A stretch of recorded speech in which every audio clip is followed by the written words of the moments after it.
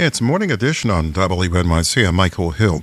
For more than 40 years, sociologist Terry Williams has studied subcultures in New York, from black oystermen on Staten Island to superintendents in Harlem.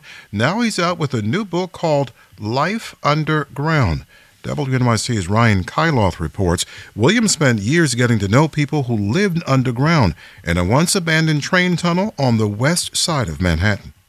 New York and its people have always fascinated Terry Williams, so much so that he's devoted his life to studying them. I come from Mississippi. I was part of a play that we produced. They brought us to New York and performed the play in Little Harlem. And I felt that there was something absolutely extraordinary about what I was seeing. Riding in a Greyhound bus down Times Square, coming from a town of 2,000, you can imagine what was happening. I saw this incredible place called New York City, and I fell in love, and I never lost that love, still there. So I started to ask the question, who are all these people? Where are they going? And so that became the way in which I wanted to help tell these stories about who these people were and where they were going.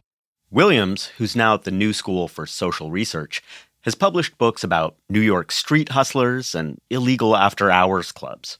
He's the joint recipient of a MacArthur grant to study the culture of housing projects.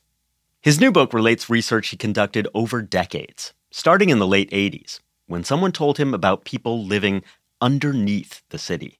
Grand Central Terminal was my first interest underground. My graduate students and I were both sitting in the information booth there, and at around 12 midnight, people started to disappear, and I started to follow people, see where they were going. And they were actually going 5 levels underneath Grand Central Terminal.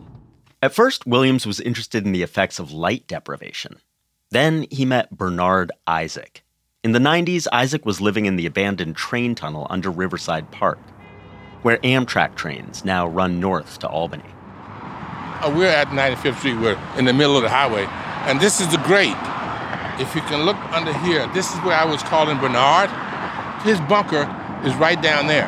So I would holler here, and he would come and say, okay, well, Terry, come down here. And he would take me underground to his bunker. And that was the beginning of the conversation.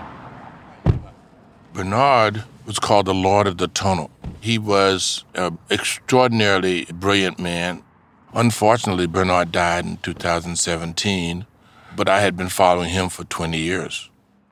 Williams spoke with more than 100 people and followed 8 closely for his book. He spent the most time with Isaac, who was working then, collecting books and selling them on to the many sidewalk booksellers on the Upper West Side. There's this hierarchy of misery that exists in underground. At the high end of that hierarchy are people who were selling books, who were actually getting books from supers along Riverside Drive. I think the book selling is really kind of interesting because we see this population as basically disposable. And we also see them as lazy and what might be described as an undeserving poor. But we don't account for people actually working. I always saw this as an example of the working poor.